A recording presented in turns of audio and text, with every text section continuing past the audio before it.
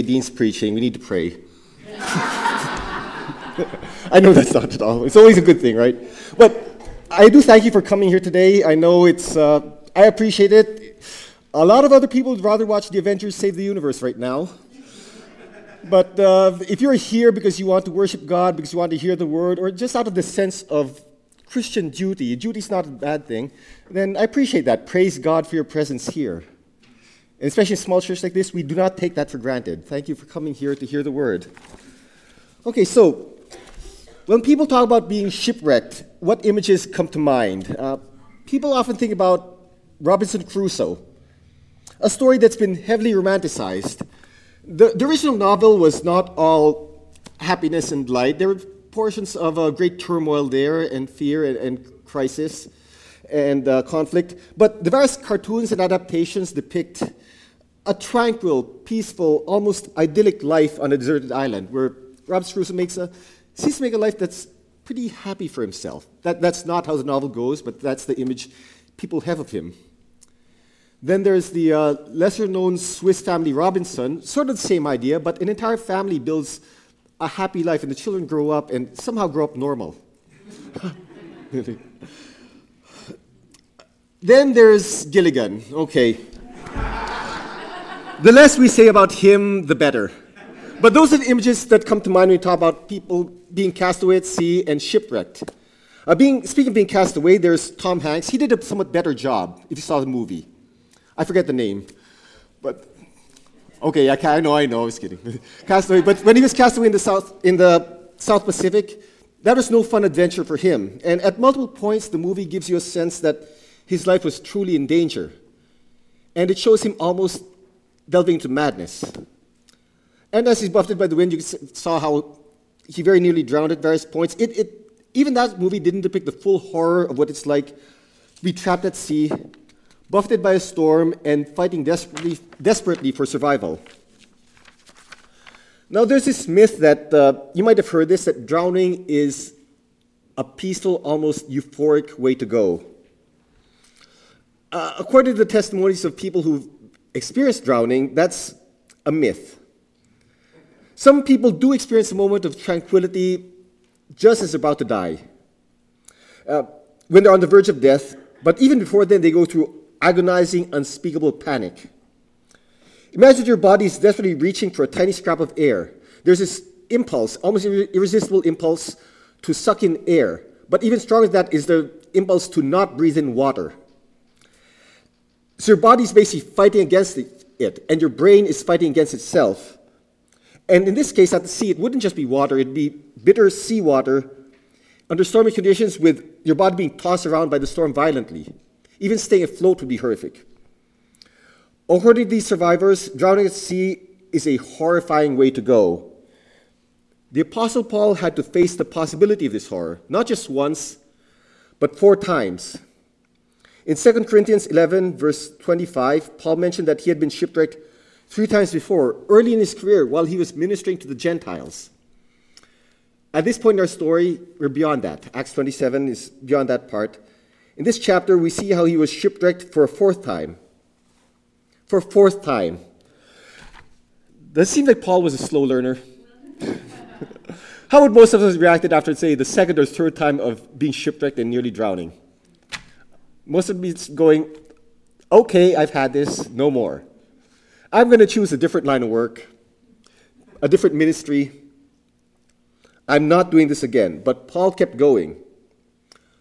Why? He continued for the sake of his ministry. Not just because it was his ministry, but because he knew this is what the Lord would have him do. He received that in no uncertain terms. And this ministry culminated in his 4th sea voyage, followed by prison, followed by further persecution, and ultimately his death. So here's how this story unfolds. Before we delve into chapter 27, we need some backstory. Ideally, we should cover chapters 21 to 28. We're not going to do that today. Okay? But by way of background, in chapter 21, we saw that the Jewish people did not like what Paul was teaching. Surprise, surprise. And so they accused him of defiling the temple, of bringing a Greek into the temple, which is against the rules. They accused him of speaking against the people, which meant telling the Jews that they need to forsake their heritage. They accused him of speaking against the law, which is not all true if you know what Paul is like. Paul preached the fulfillment of the law. So Paul was brought before the Sanhedrin. And it was during this time that an angel spoke to him, telling him that he would be going to Rome. That's the passage we read earlier. As Bill said, that passage sets up our story today. Acts 23, verse 6 to 11. It said that God had plans for Paul. And if you look at your bulletin, you'll see that spelled out there. God was going to have him testify in Rome. In other words, bear witness to the Lord in Rome, not just testify on his own behalf. How would that happen? Well, this chapter tells us a little bit about that. Now, there's a lot of things to unpack in the remaining chapters. I hope you can follow this as best you can. I'm not going to go over all the details because people are likely to get lost. In broad terms, we see that after he was brought before the Sanhedrin, Paul was brought before the governor Felix. But Felix didn't take action for a while. Paul languished for 2 years in prison. Felix's successor, Festus, then saw Paul's case, and he dealt with that more immediately. Now, Festus understood that Paul was innocent, but he also didn't want to upset the Jews who were out for blood, who wanted to see Paul hang, so to speak. So he made Paul stand trial. Does that sound familiar? There's another famous character like that. You know his name, right? Pilate. Pilate was cut of the same cloth. He knew that Jesus was innocent, but he wanted to placate the mob of Jews. And we could say a lot more about the parallels there, but suffice to say that Paul was in that situation and Festus was in that dilemma. Festus even brought in the fellow King Agrippa for advice. And that didn't turn out too well for Paul either. To cut a long story short, Paul asserted his rights as a Roman citizen, which some might say was a mistake because this meant that he was going to be shipped off to Rome. In fact, at the end of chapter 26, we see that Agrippa says, if he hadn't done that, we could have let him free. But no, he asserted his rights as a Roman citizen. He deserved to stand trial. Off to Rome he goes. You remember how the angel promised Paul that he would be testifying in Rome? That's what's happening here, folks. But it was not a happy story. It was not a luxury cruise. Verses 1 and 2. And when it was decided that we should set sail for Italy, they delivered Paul and some other prisoners to a centurion of the Augustan cohort named Julius. And embarking in a ship of Adramyttium, which was about to set sail to ports along the coast of Asia, we put to sea, accompanied by Aristarchus, a Macedonian from Thessalonica. Right away, we see several names tossed around these two verses. Julius, of the Augustan cohort, Adramyttium, Aristarchus. In verse 1, we meet a centurion named Julius, and it says he belonged to the Augustan cohort. What is this Augustan cohort? The cohort appears to be a special division of the Roman army, distinguished enough that it was named after Caesar Augustus himself. They weren't under the rule of Augustus at the time. It was simply named after Augustus. It seems to imply that this was a division that was highly distinguished, highly skilled, highly respected. And Julius was in charge of 100 men from this division. That seems to be the most straightforward interpretation. So he's in charge of 100 men. That's what centurion means. This fellow Julius will play an important role in this story, so keep an eye out for him. He's really one of the main characters. Verse 2 says that Paul was placed on a ship of Adramyttium. Adramyttium was simply a city in ancient Turkey. That's simply where the ship was from. More interesting is the fact that this verse mentions Aristarchus. It says, we put to sea, accompanied by Aristarchus, a Macedonian from Thessalonica. Who is Aristarchus? And more importantly, who is the we in this story? Well, we refers in part to whoever is writing this story. That would be Luke. Luke wrote the book of Luke, the Gospel of Luke, and the book of Acts, which is basically Luke part 2. The two books dovetail together nicely. You can think of them as one story. So when it says that we set sail that we put to sea, this we is Luke, Paul, and his fella Aristarchus. You can infer from this that Aristarchus was one of Paul's traveling companions. Now, most of you have probably heard that Luke was one of Paul's companions. True enough, absolutely true. One of several, actually. Luke, Barnabas, Silas, John Mark, Timothy. Then if you read closely, there will be some less familiar names that come up. Aristarchus, Erastus, Gaius, Trophimus, Tychicus. Aristarchus was in this company, and he was certainly distinguished because in Colossians Philemon, Paul refers to him as his fellow prisoner and fellow laborer. Prisoner implies that he wasn't just accompanying Paul, he was willing to accompany Paul to jail. Honestly, at that time, anyone who was preaching with Paul had to be aware of that danger. They're under Nero's persecution. And Nero did not like Christians, to say the least.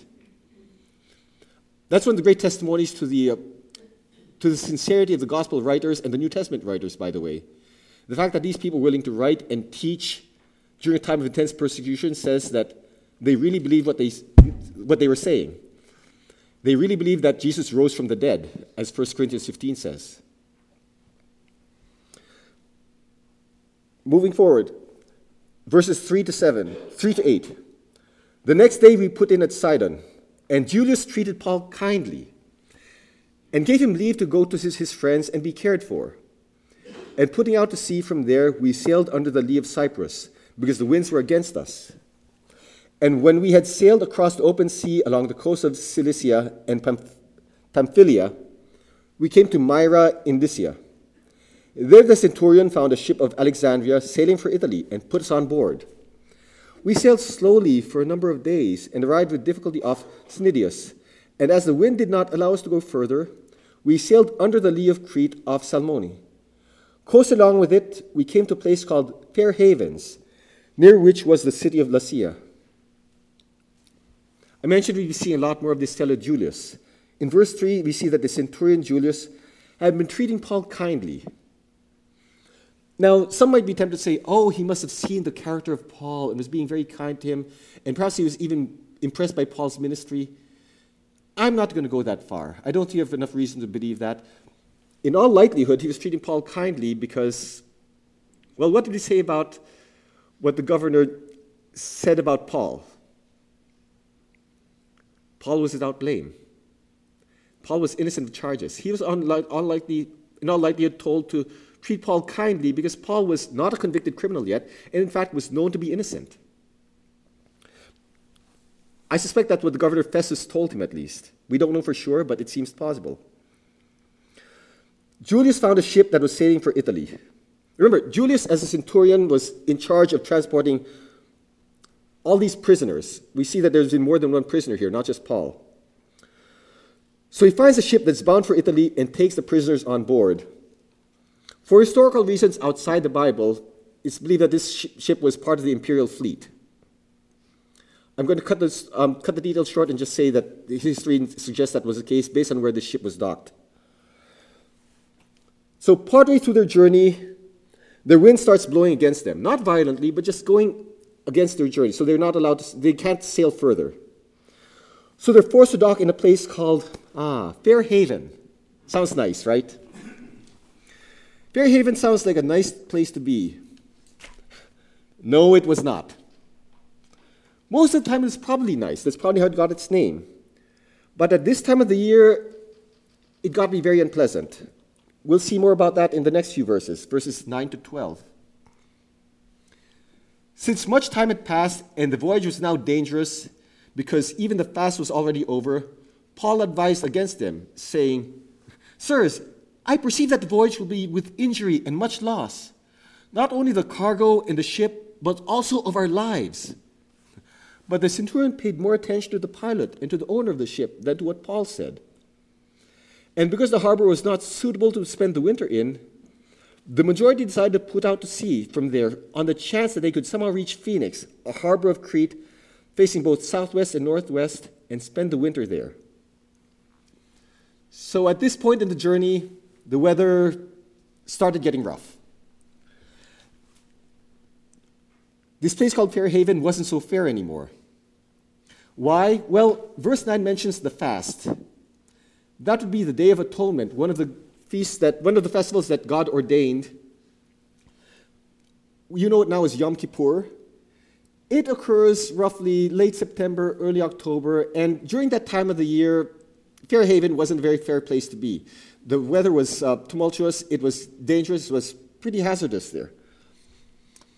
Now the crew had to make a choice.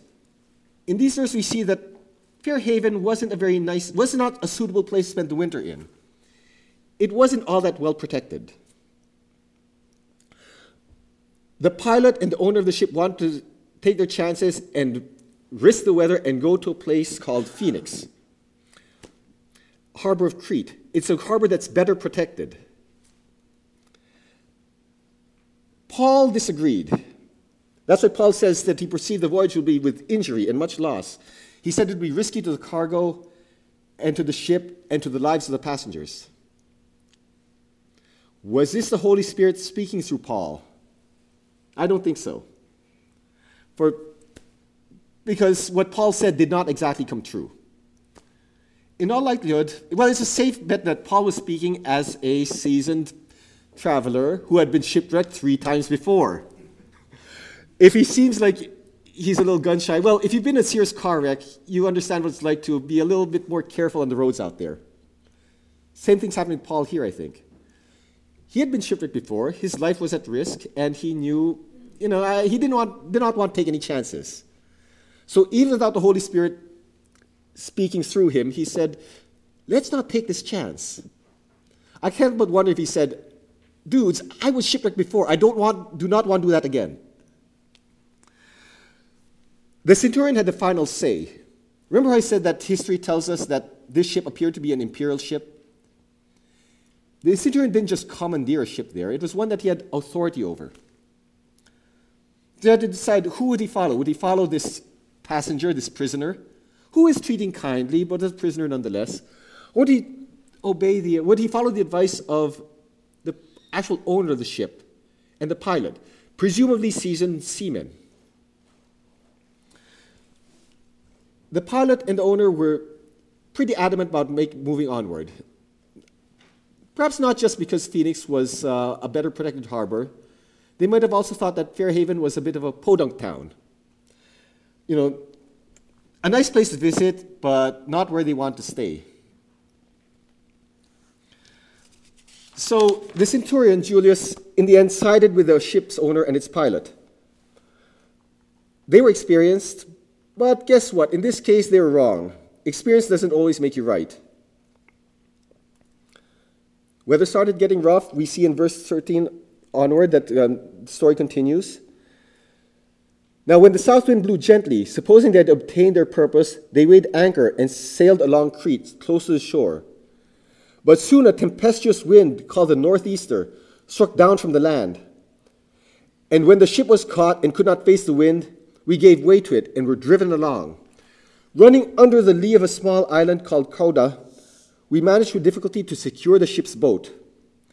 After hoisting it up, they used ship supports to undergird the ship. Then, fearing that they would run aground on the Syrtis, they lowered the gear, and thus they were driven along. Since they were violently storm-tossed, they began the next day to jettison the cargo. And on the 3rd day, they threw the ship's tackle overboard with their own hands.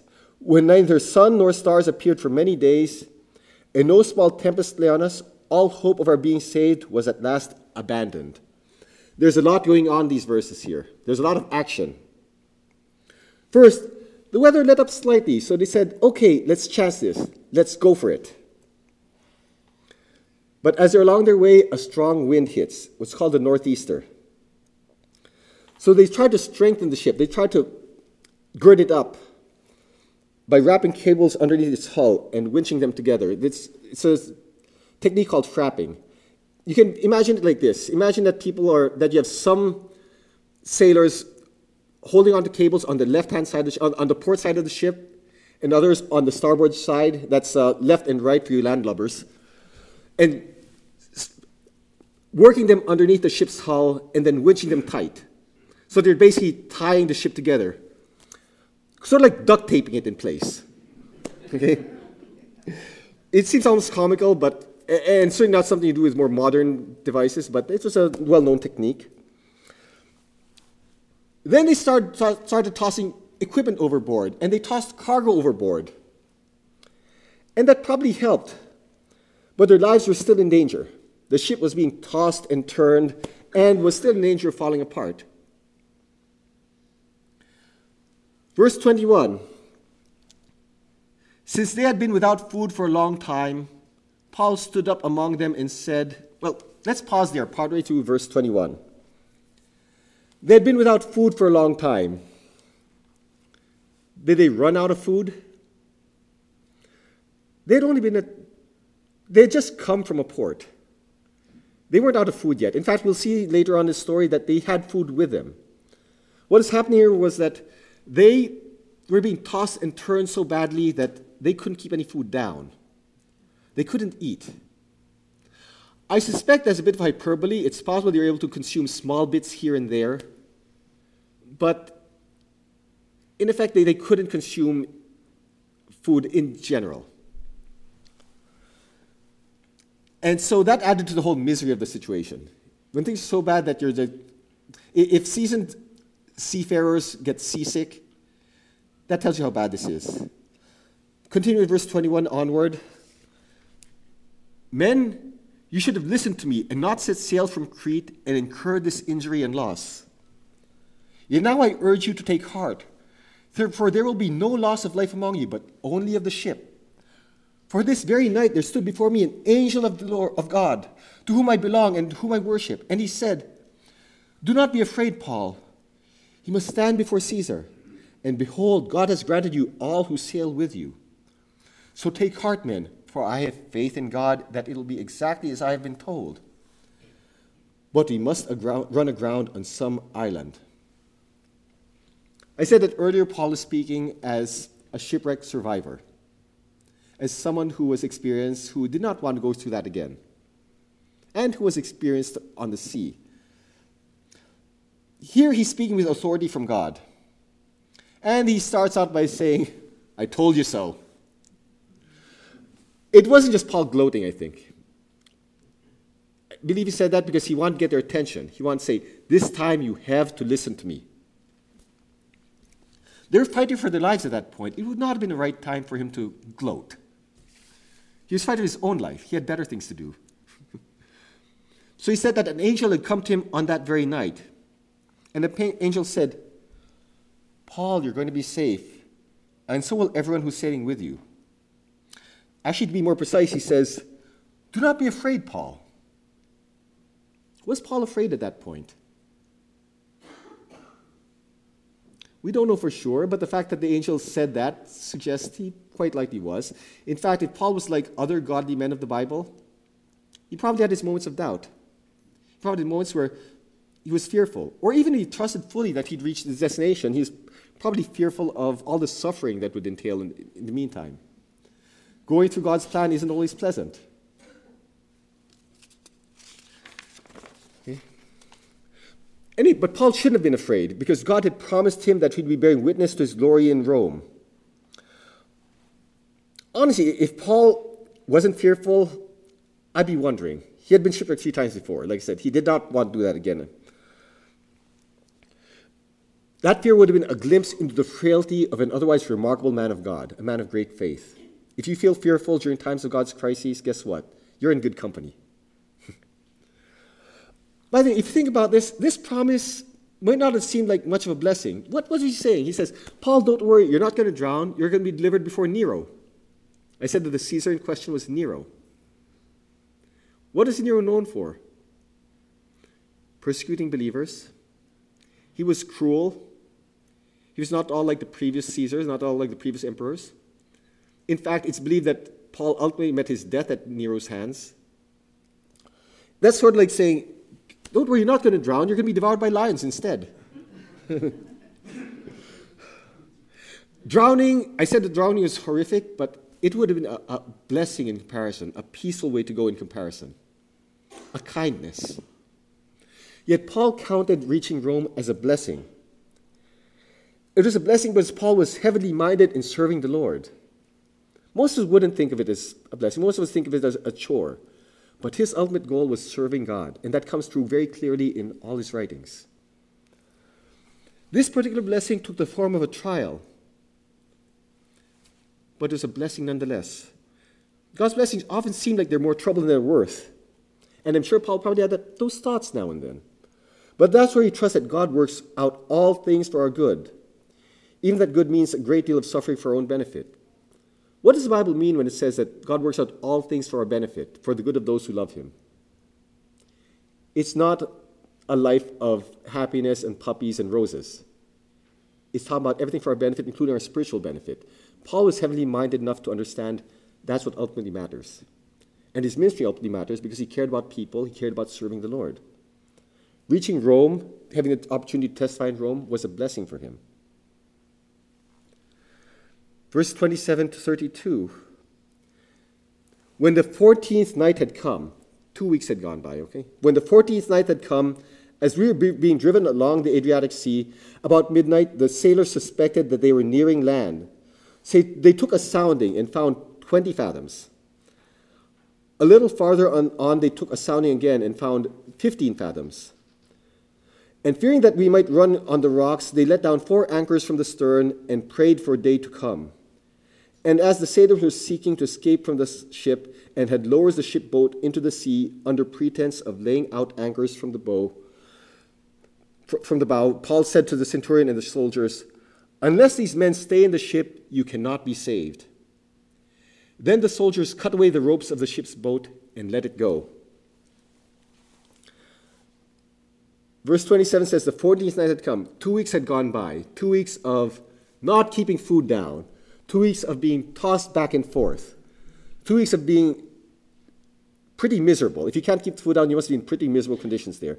2 weeks of fearing for their lives. Now notice what's happening here. The sailors sensed that they were nearing land. They suspected they were nearing land. In all likelihood, they were hearing the sound of breakers crashing on the shore. As the waves hit the shore, you can hear that. They might have heard that and said, okay, it sounds like we're near land somewhere, you just can't tell where it is. So they took a sounding. What does that mean? Well, they weren't using echolocation, they weren't using sonar. I don't think it had been invented yet. Sounding refers to a technique where they drop a weight down overboard with a rope attached. And they use that to measure how deep the water is. It comes from a nautical term. Sound refers to a small body of water, certain small bodies of water.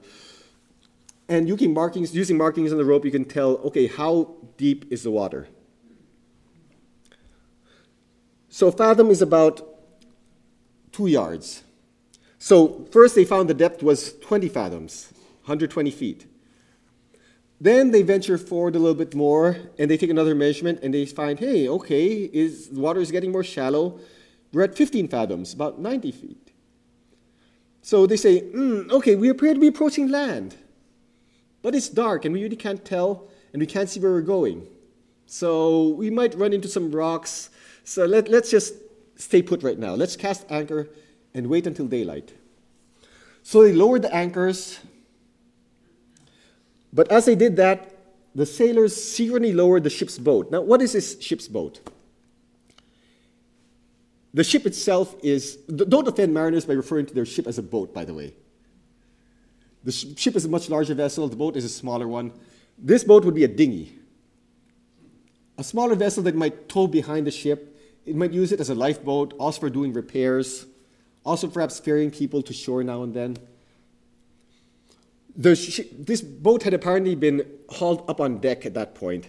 And while lowering the anchors, the sailors also lowered this boat here. They were up to something. They wanted to escape. They wanted out. And I can't say that I blame them. So the sailors planned to use this boat to escape. They did this secretly, but Paul or the soldiers somehow caught wind of this. They saw what was going on. So Paul told the centurion soldiers, these men must stay in the ship if we want to survive. At this point, the centurion and his soldiers were determined to follow Paul. They had been impressed. They heard Paul's words. They heard Paul say, I told you so, now listen to me. So they're going to follow him. So what did the soldiers do? They cut the boat away. They cut the rope that tied the ship to the boat. They let the boat drift. In other words, they cut off the sailors' escape route, prevented them from escaping. Why? Because Paul said that unless these men stay in the ship, you cannot be saved. Why was it so important for the soldier to stay on board? Honestly, I don't know. We don't know. The Bible doesn't tell us. All we know is that Paul knew, hey, unless these people stay on board, we are not going to be saved.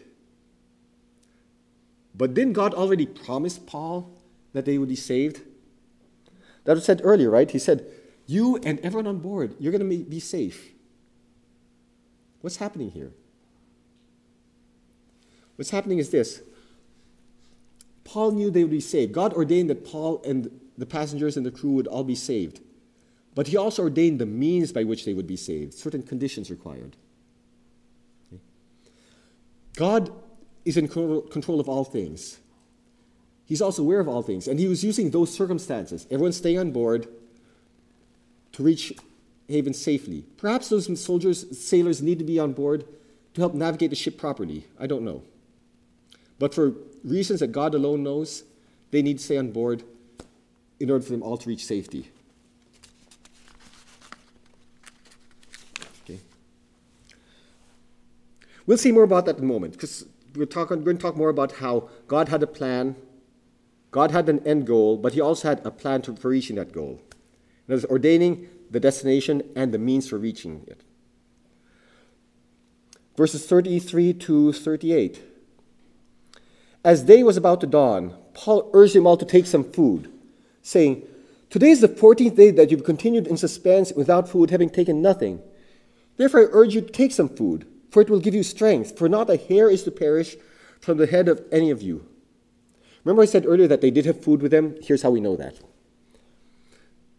And when he said these things, he took bread, and giving thanks to God in the presence of all, he broke it and began to eat. Then they all were encouraged and ate some food themselves. We were in all 276 persons in the ship. And when they had eaten enough, they lightened the ship, throwing out the wheat into the sea. So like I said earlier, they were unable to eat because of the violent motions of the storm. But here Paul urged them to, saying, you got to have something. You got to keep up your strength. So they ate, and they threw some of their cargo overboard to further lighten the ship. Once again, we see Paul was taking action, even though God had already promised that he'd be reaching safety. You know, he could have just said, okay, God, you promised, cool, and just let things happen. But he still did things like urge the sailors to eat so they'd have strength to continue with the journey. He still urged the centurion soldiers to prevent people from escaping. And I suspect he might have even helped in lightening the ship and casting cargo overboard. Paul understood that God's promise was one that is going to be fulfilled through the actions of ordinary people. In fact, I'd say through the ordinary actions of ordinary people. He knew that God ordained the end goal, reaching safety, and the means by which this will be accomplished. How does that apply to our lives? Well, consider this. What does Matthew 6 say about our lives, about God fulfilling our needs? Verse 25-29 says, therefore I tell you, do not be anxious about your life, what you eat or what you will drink. A lot of people know these verses. Nor about your body, what you will put on. Is not life more than food, and the body more than clothing? Look at the birds of the air. They neither sow nor reap, nor gather into barns, and yet your heavenly Father feeds them. Are you not of more value than they? And which of you, by being anxious, can add a single hour to his span of life? And why are you so anxious about clothing? Consider the lilies of the field, how they grow. They neither toil nor spin. Yet I tell you, even Solomon in all his glory was not arrayed like one of these. We know that God will take care of us, take care of our needs, take care of our clothing us, take care of feeding us. So we could just kick back and say, okay, God, you take care of it, right? No, we're still to go about our daily business, be responsible, take care of ourselves, feed ourselves. God fulfills those needs through the actions of ordinary people. In fact, when someone is in danger of going hungry, how does God typically provide that person's needs? Through the actions of people around him. He could do the occasional miracle.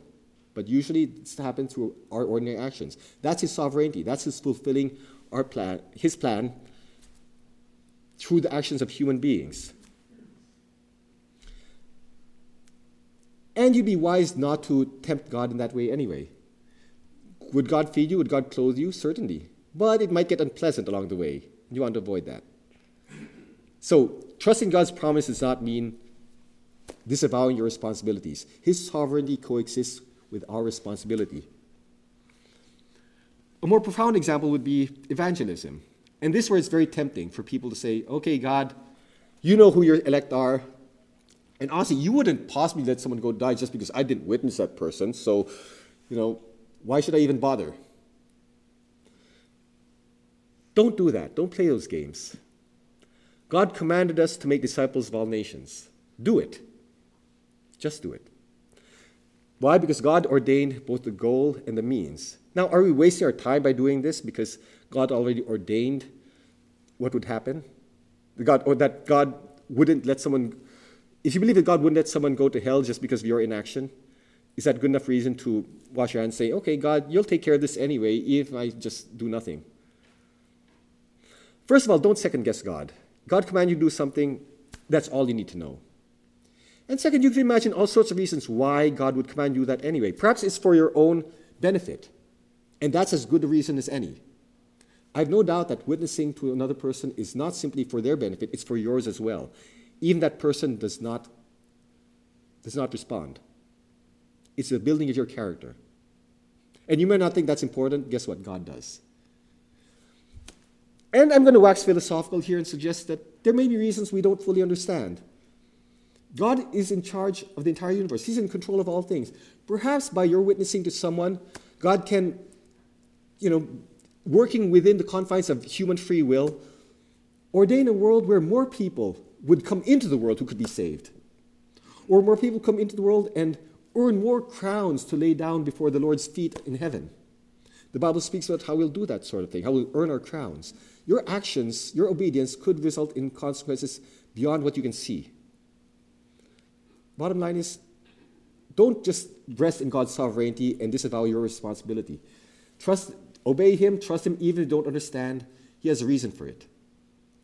And if the speculation I gave is true, that by my actions, by my obedience, God would allow more people to come into the world and those people would come into heaven, then praise God. You've just helped create a new life to praise God in heaven with us.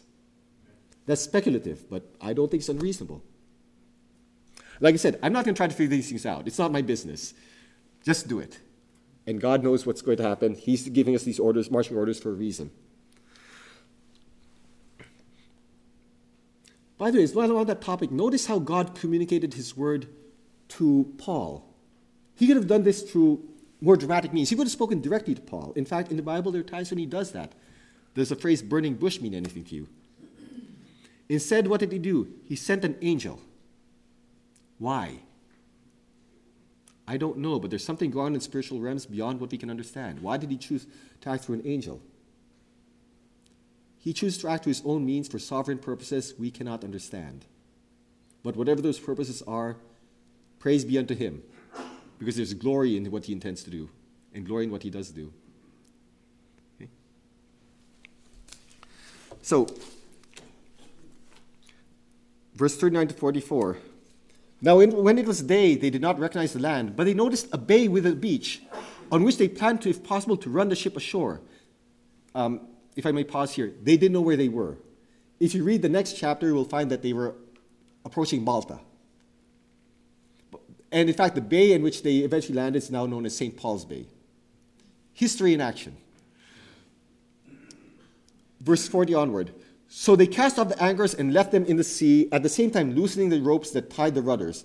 Then hoisting the foresail to the wind, they made for the beach. But striking a reef, they ran the vessel aground. Again, let me pause here. Despite all their trouble, despite everything they were trying to do, avoiding the rocks, avoiding tossed by the wind, girding up the hull by tying ropes around it, etc., what they do, they're sliding their home plate and they get tagged. They mess up right at the very end. They've still run aground and the ship is lost. Okay. continuing here, the bow struck and remained immovable, and the stern was being broken up by the surf. The soldiers' plan was to kill the prisoners, lest any should swim away and escape. But the centurion, wishing to save Paul, kept them from carrying out their plan. He ordered those who could swim to jump overboard first and make for the land, and the rest on planks or on pieces of the ship. And so it was that all were brought safely to land. So, like I said, they ran into grief just at the last moment, just as they thought they'd reached safety. It's like a Charlie Brown moment for everyone, but a lot more tragic. Now, this put the soldiers in a dilemma. They're afraid that some of the prisoners might use this confusion to escape. Disaster like that, ship runs aground, that's a good way for people to make a break for it. And so the soldiers planned to kill the prisoners. It's because they knew that under Roman rule, they would be punished and they could be even executed if they allowed anyone to escape.